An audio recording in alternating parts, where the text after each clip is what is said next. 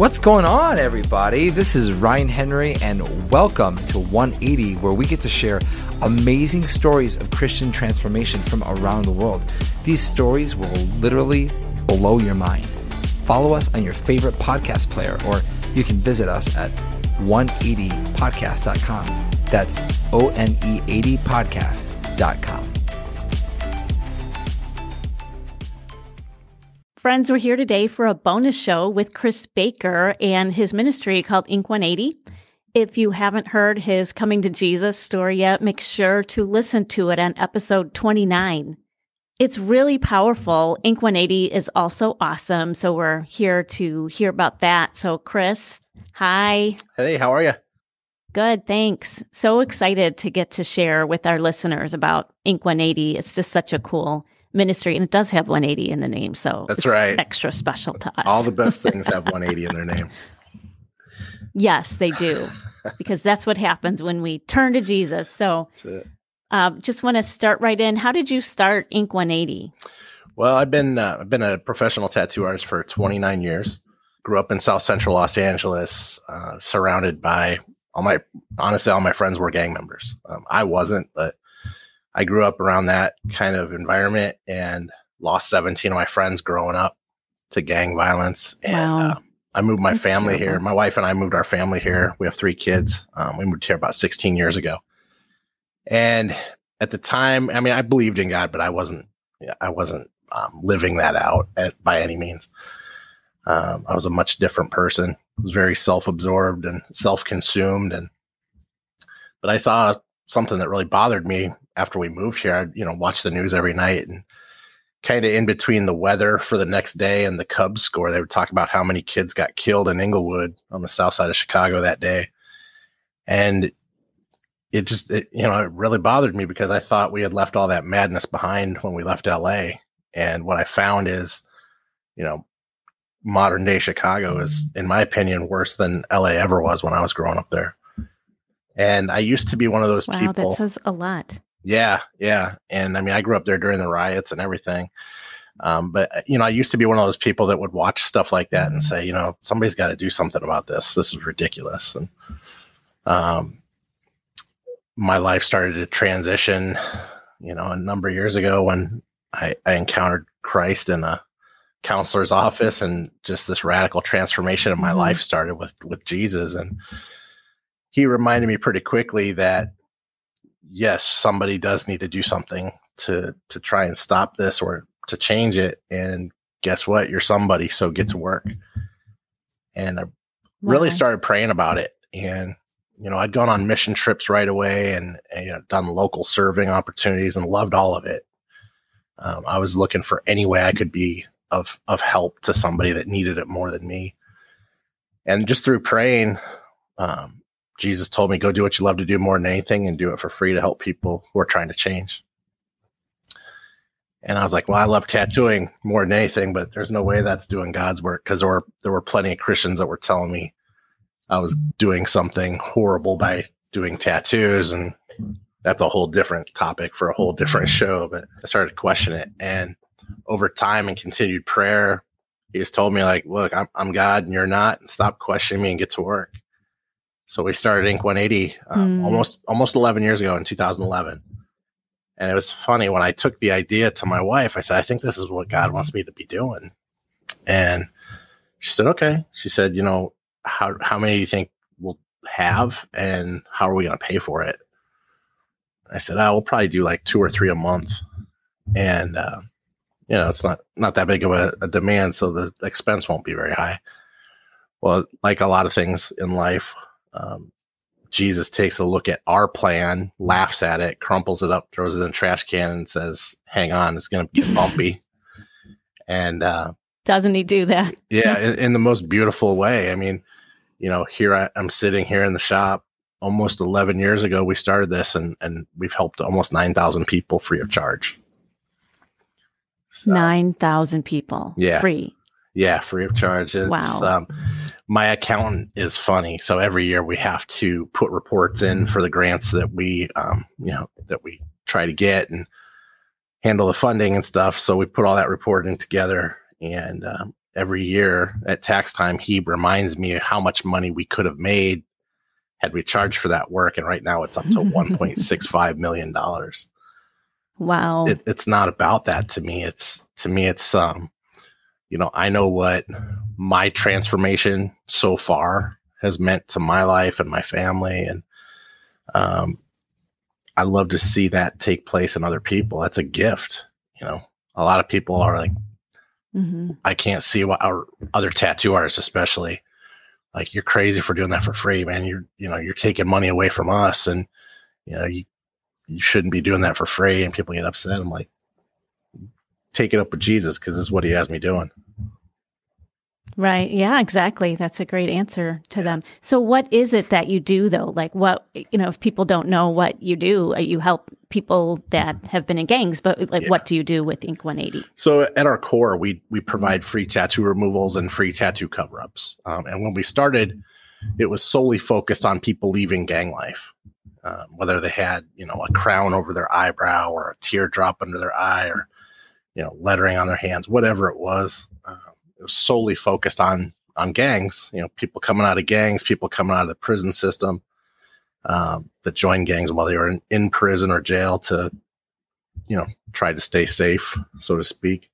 But then it's expanded in amazing and beautiful ways too. So at this moment, the main groups that we help typically are former gang members, survivors of human trafficking who were branded by their traffickers or pimps, domestic violence survivors who have tattoos or a scar, perhaps from an injury from that relationship. We help self-harm survivors or people who dealt with cutting. We cover up those scars with beautiful tattoos to show them that they don't have to be reminded 24/7 of their past. And most recently, about a year ago, we started providing free tattoo removals for young people entering military service, because they change their regulations on tattoos quite often. And somebody might have just a completely innocuous tattoo. They might have the word mom on their wrist or something, and that's outside of military regulations. So we'll remove those for them free of charge so they can go and serve the country. That's amazing. Yeah. That's a lot of different people that you serve that you probably had no idea needed your help. So many different people, even equipping people to serve that, in the armed forces. That's just amazing. Yeah. I tell people all the time, when we started this, like I said, we were solely focused on gangs, but we never put it in a box, because Jesus doesn't put us in a box, and basically our bottom line is if somebody has a tattoo or a scar that's really, preventing them from living the life that Jesus has for them, then we're going to get rid of it or cover it up for them for free to help them achieve that. So how do you, this money comes from somewhere? How are you able to do this? So mostly it comes from just people that follow our work, believe in second chances, and want to support. People can donate through our website, ink180.com. I speak in churches. And, the funny thing is I have spoken in many, many churches, and I love doing that. And I think that the churches really respond well to it. But it's funny when churches reach out to have me come in and speak, they ask me, what is your fee to speak? And I said, well, I don't charge a fee. I said, I have a problem telling you that I want you to pay me money for what Jesus has done in my life. And they said, however, amazing. If you want to make a donation to the ministry to help us buy the supplies that we need to continue the work, then that's cool. So that's typically what we do. Wow. So who was your first client? My very first client ever. So when we started it, I was like, all right, how are we going to reach the people? So of course we went to social media and we put it out. And I had met a guy who was a probation officer. I gave him a call and I said, hey, here's what we're doing. If you have anybody that could benefit from this service, let me know. The very first cover up I did was for a guy who was a former Latin king. I asked him his name. He said his name, they called him Junior, which I always find very sad and interesting all at the same time. The number of former gang members that I've worked with whose nickname is Junior. And when I ask them where Senior is, they're like, oh, he's, in prison, or he's dead, or I don't know who he is. Like, that's a big problem in this country, right? Because Junior is their de facto father. Yeah. Okay. Yeah. So he reached out to me, and former Latin king, and he had been attacked by his own gang when he got out of prison. And crazy story, but he got out of prison for crimes that he pled guilty to, and did his time. And while he was locked up, he found Christ. He got baptized in prison, got his GED. He was trying to go a different direction when he came out. And he did not try to hide that from his former friends. And they ambushed him at his house. And he was sitting out on the front porch smoking a cigarette. 8 members of the gang shot at him. One of them had an AK-47. So he got shot 8 times. The last bullet that hit him right under the eye. He had a huge scar under his eye. And that should have killed him, obviously. There was a pretty close range, too. He said their range was between 25 and 50 feet. And they wanted to kill him just because he became a Christian. Because he left the gang. Oh, he did leave the gang, too. Yeah, okay. He had made the declaration he was done with the gang life. So, but that bullet hit his cheekbone, went under the skin, and tracked up over his ear and out. Never broke through his skull.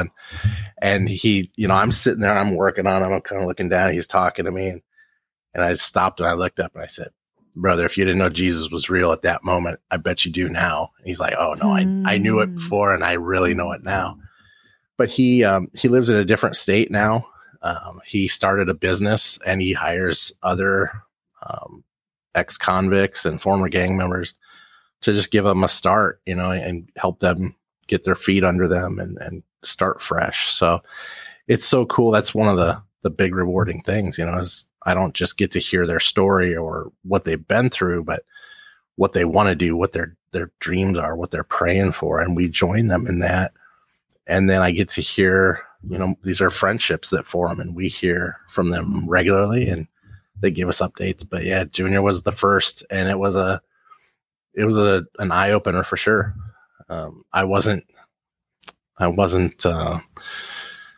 immune to hearing stories of violence like that. It didn't shock me, but the goodness of God in that story was what got me. And how, yes, he was shot 8 times, but here he is sitting in front of me, a changed man who's giving 100% of that credit where it deserves to God who saved him. And he's gone on to do incredible things and will continue to do more incredible things. That's great that you were obedient, and God met you right where you're at, and you just wanted to give him what you were already gifted in, and he's multiplied that with the people you serve, but then they're multiplying that themselves and continuing on and blessing other people through their own transformation. Absolutely. So that's really neat. People can look at things many different ways, but in this instance, 2 ways, really. I could do that work and make money from it. That's great. But at the end of the day, what does that really do for me? Or I could do it for free to help bless somebody using a gift that God blessed me with that wasn't just meant for my enjoyment. And I can be blessed for years to come to hear updates of who they're blessing and how this creates a ripple effect of grace and change and opportunity for people that might not otherwise get it. All just because we helped somebody remove or cover a tattoo, or we sat in presence with them, listened to their story, and came alongside that in prayer and support. And I don't care about money here. I tell people all the time, if I have enough money to pay the bills at the end of the month and take my kids and my wife to a movie once in a while, that's really all I want to do. I do all this so I hear those great words when I get called home is, well done, good and faithful servant. That's all I really care about. Amazing. So I'm sure you do get to meet people at a pivotal point in their faith journey. So how do you work through that with them?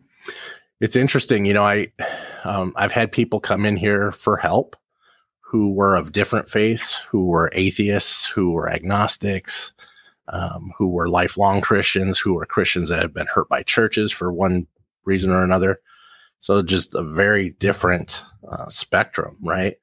Mm-hmm. But really, I think one of the biggest key attributes that I've been blessed with in this new life that I certainly, if my wife was here, she would laugh hearing me say this because we joke about it all the time. I was about the most impatient person you'd ever meet before Jesus. And if you told me about a problem, I was going to give you 5 different solutions in about 2 minutes because that's just how I was wired. You have a problem, let's fix it.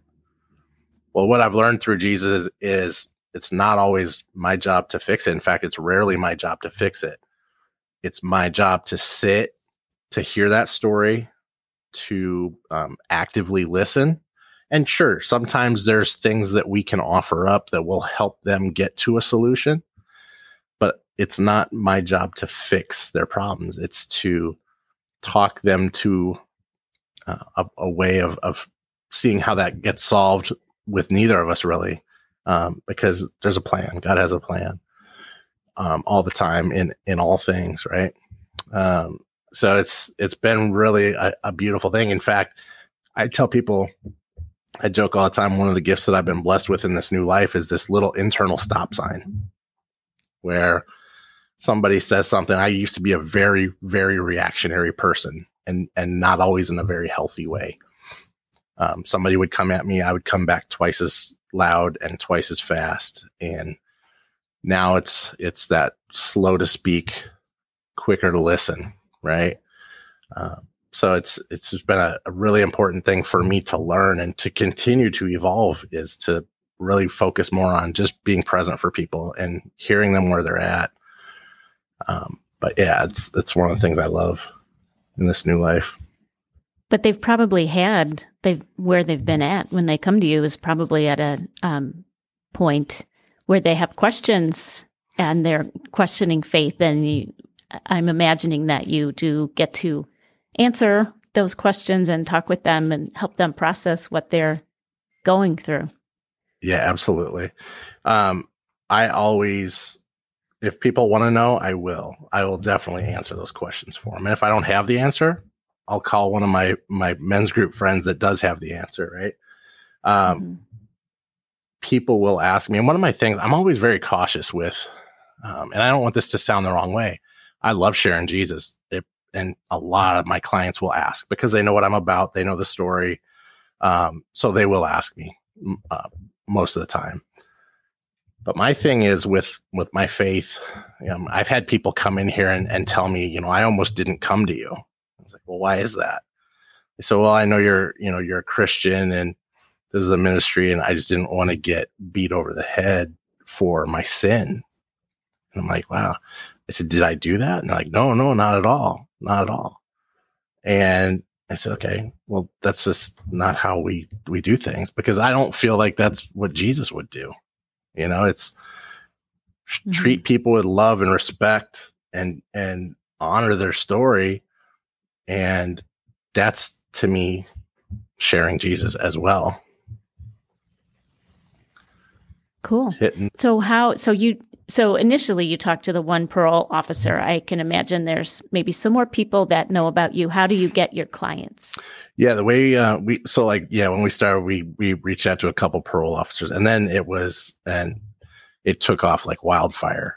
First of all, the media heard about it. And you know how when the news media hears about something that's a positive thing, they don't do enough of that kind of reporting, but they do some of it. And they heard about the cover-ups we were doing, and WGN News called and said, hey, can we come down and do a piece on you for the news? And we would love to get some video of you doing a cover-up. So sure, that's fine. We actually did it in our church, which was cool because the news media, mainstream media, is tough to get them to acknowledge any kind of faith-based stuff. That's why I prefer to do live interviews with regular news stations, because they can't edit out me saying ministry or Jesus or any of that. But yeah, they came down, and then all the other news media outlets called and wanted to do interviews about it. I did an update at church, and this was probably the biggest game changer It's totally a God thing. So I love to tell the story. But I was given an update on the ministry at church one morning about 5 or 6 months after we started doing it. And a friend of mine is an agent with Homeland Security. He was a narcotics agent at the time. And he got all excited after I gave this update. And he said, Chris, you should talk to our gang unit. They'd love to work with you. And I got really excited because it was federal authorities. At that point, I was just starting to work with, state and local authorities, which I love doing too. But it was like, man, it's an opportunity to work with federal agents. That's kind of cool. And, especially as a kid who grew up in South Central LA, and, cops would always ask me about what went on in the neighborhood, and I would be afraid to say anything because I didn't want to be the next one taken out. So this was just a different kind of opportunity to work with these people. And I had him set up the meeting. I was driving up to Chicago for the meeting. It was about 10 days later. And he called me and he said, hey, do you mind if our sex trafficking unit sits in on this discussion? They want to hear what you're doing too. And I was like, I don't even know what you're talking about. I had no idea what sex trafficking was. And they sat in on it. We partnered right away on the gang stuff. That was probably the fastest meeting I've ever had in my life. It was about 10 minutes and we agreed. Because, they loved it. It was a free program that helped people that they were trying to help. And then I spent about 2.5 hours with their trafficking unit hearing about that. And then from there, things just went crazy. They called the FBI, told them. The FBI called the U.S. Attorney's Office. This U.S. Attorney's Office called all the prosecutors and DAs, and it just went crazy. Yeah. So it's, so much of it is just word of mouth. The phone rings all day. Like we're kind of joking before, the notifications on my phone, it blows up all day long. And I love that. It just tells me that, hey, today I get to help somebody today. And like my wife and I have taught our kids, it's like, guys, it's pretty easy to go to bed at night knowing that you helped somebody that couldn't ever repay you. And it's a really beautiful thing just to be able to do that and to help people. I love it. Yeah, it's just amazing the amount of people you're helping too.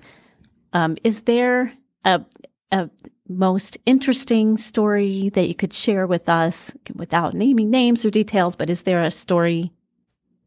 I know we shared your first client, but I'd just love to hear if there was somebody else that really stands out. Yeah, there's a couple. So there's a couple that I would love to. One was a number of years ago, and one was just a couple of weeks ago. So the first one was about 6 years ago.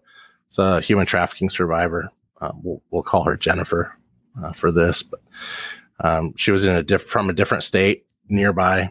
She was trafficked for 5 years and was recovered by federal agents in a sting operation.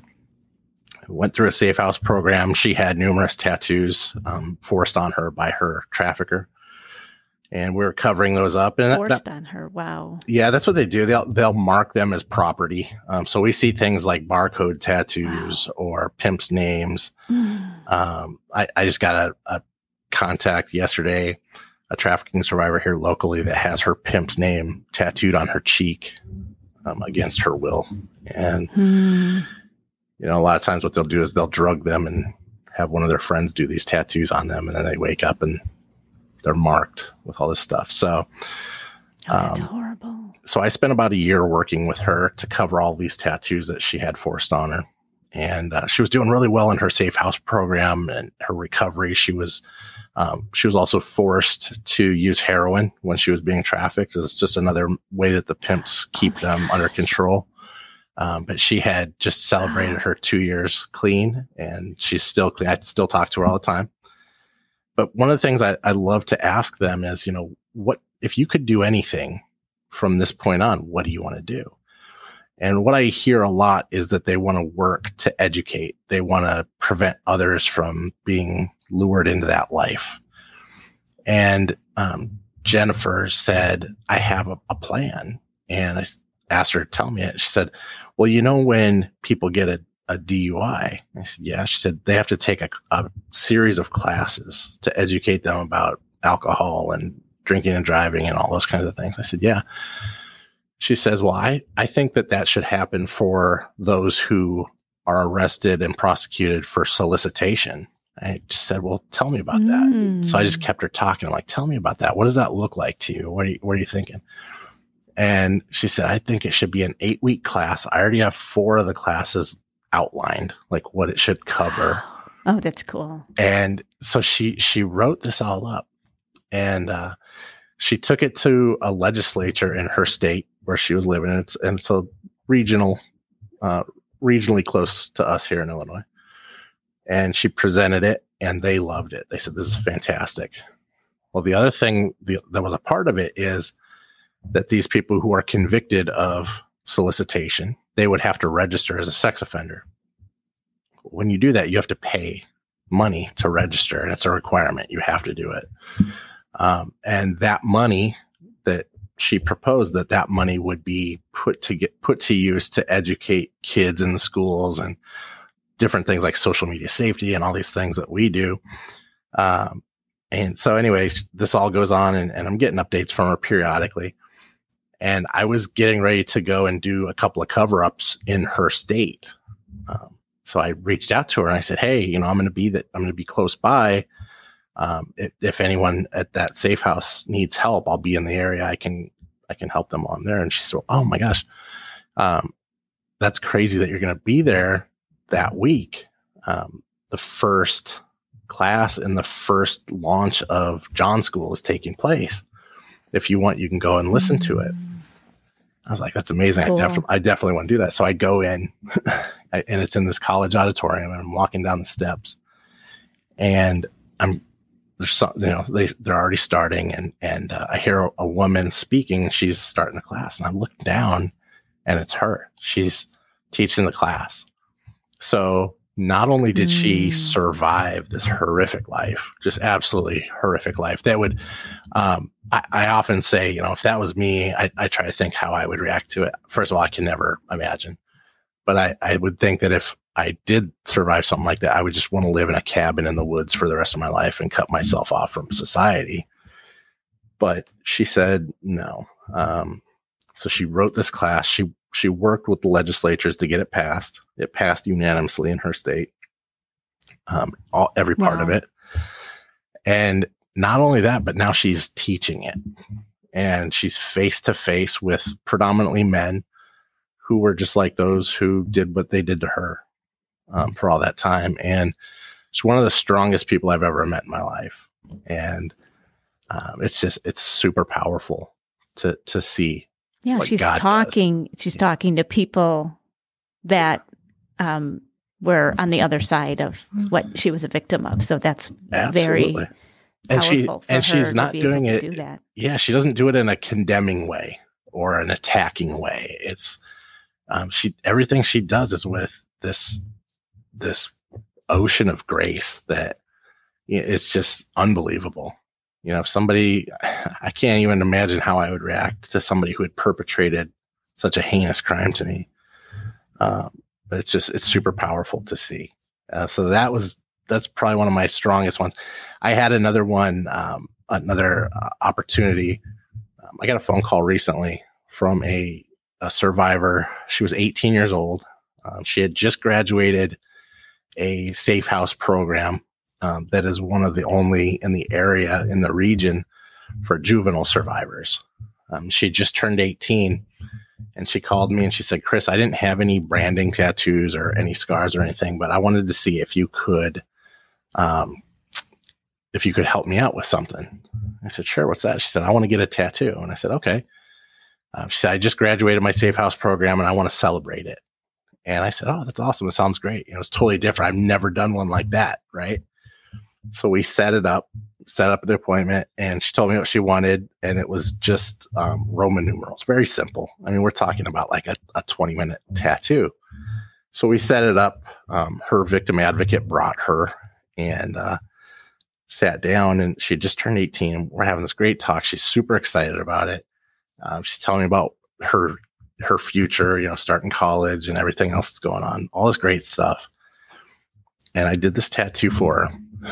And we have a tree here. It's called the Freedom Tree. So when we finish covering or removing tattoos for trafficking survivors, they put their handprint up there, and it's just a beautiful way for them to signify that that old part of their life is over. And it's a great reminder to us of why we do what we do. And it's also my favorite part in the shop to sit and pray at. And folks, we're going to have a picture of that freedom tree. We will post that with the show and on our social media outlets, so you'll get to see that. Yeah, so she put her handprint on the freedom tree, and she left. And every time I do any kind of work for a trafficking store, I won't book anything else the rest of that day. It's very emotional. It's very draining. And honestly, I'll just sit here and pray for the rest of the day. And but something struck me really, really hard the minute that the door shut when they left, and broke me down pretty hard. The whole time I was doing her tattoo, we were having a great conversation, and the whole time she was clutching onto a teddy bear, like a kid would, little kid. And it just broke my heart to think about that. Like, this girl had her childhood stripped away from her, and she's being restored. She got baptized, and she's strong. She's super strong. But it's heartbreaking to sit and listen to this stuff. It infuriates me. And I thank God that I have Jesus in my life every single day, because if I didn't, it's like, you see these vigilante movies and you see it and you're like, yeah, I could see why some people go that route. But I thank God for that I have this different peace and in my life now, that just makes me want to work harder to keep people out of this chair for that kind of work. And it makes me want to educate people and do whatever we can to fight it. Yeah. Yeah. It sounds like it would be really emotionally hard work. Yeah. I mean, every time I do this kind of stuff with trafficking and domestic violence type stuff, especially, I'm in with my counselor like the next day, if not the same day, because it definitely is a huge burden, but it's a burden that I love to carry because it helps me educate other people. And I tell people that all the time. If I go to a church or to a school to speak or whatever, people will often introduce me incorrectly. And they're like, Chris is a subject matter expert in sex trafficking. I'm like, no. I'm not a subject matter expert in anything. I'm a guy who's incredibly blessed to have met some really strong survivors who have shared their story with me so I can educate other people. And I learn stuff every single day, every day. Something I never want to say, oh, I've heard it all, because I haven't. And every time I would think that I've heard it all, it just gets more insidious. So, but I'm very thankful for the survivors and their strength and their willingness to share their experience with us, because it does help us educate others. Amazing. So you started out thinking you do 2 a month. How many tattoo removals or cover-ups do you do a month? Well, I mean, on average, we do between 6 and 9 a day. Today I have 7. Wow. Yeah, it's, and then sometimes I'll get 6 and 9 a day. Yeah. Sometimes I'll get one person that comes in and they have like 5 or 6 that are small, and we can just take care of them all at one time. So yeah, it's crazy. I never would have thought it, and I'll tell you, getting back to like how we fund this, it's tough. The pandemic, like so many ministries that we're partnered with, we've had this conversation. We're like, man, we're so thankful for Jesus, because otherwise we wouldn't have made it through this thing. Because before the pandemic, we had about 30 churches that would help support us monthly. And when the pandemic hit, it went down to about 2. And one of those was my church. Oh, wow. And I think now, even coming well out of this stuff, we're only back up to like 6. And then in addition to that, a lot of the people that were, just regular folks that were doing like a monthly donation, we lost a lot of that assistance too, because those folks lost their jobs. So, I mean, it makes sense. It's, we understand, and we've gotten through it. I mean, I sold a car keep the ministry going during the pandemic. And one of the things I think that is misunderstood is I think people think, oh, he works with, law enforcement and government and the federal law enforcement. Surely they must give him money. They don't. Those partnerships are just strictly to get contacts made with people and help and help educate people. They're not in a position where they can fund anything. But God is always good, and God blesses what God loves. So, here we are almost 11 years later, still going in the right direction, and we do what we got to do. I need to do what I've been called to do. God is always faithful, and I love what we get to do every single day. Yeah.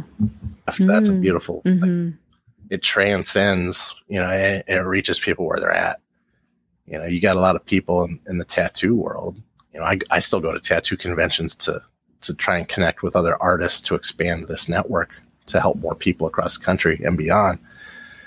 But there's a lot of people in some pretty dark places that I've had great, powerful talks with, people coming out of very dark places, like where they were into witchcraft and even some satanic stuff. Certainly a ton of people who said that they were atheists. And, I just try to meet people where they're at and meet them with love and have a conversation that's not confrontational and share Jesus with them the way that I think Jesus would have us do. And, it's been really powerful to see that work, because I've seen him do amazing things in people that most of society wants to pretend don't exist.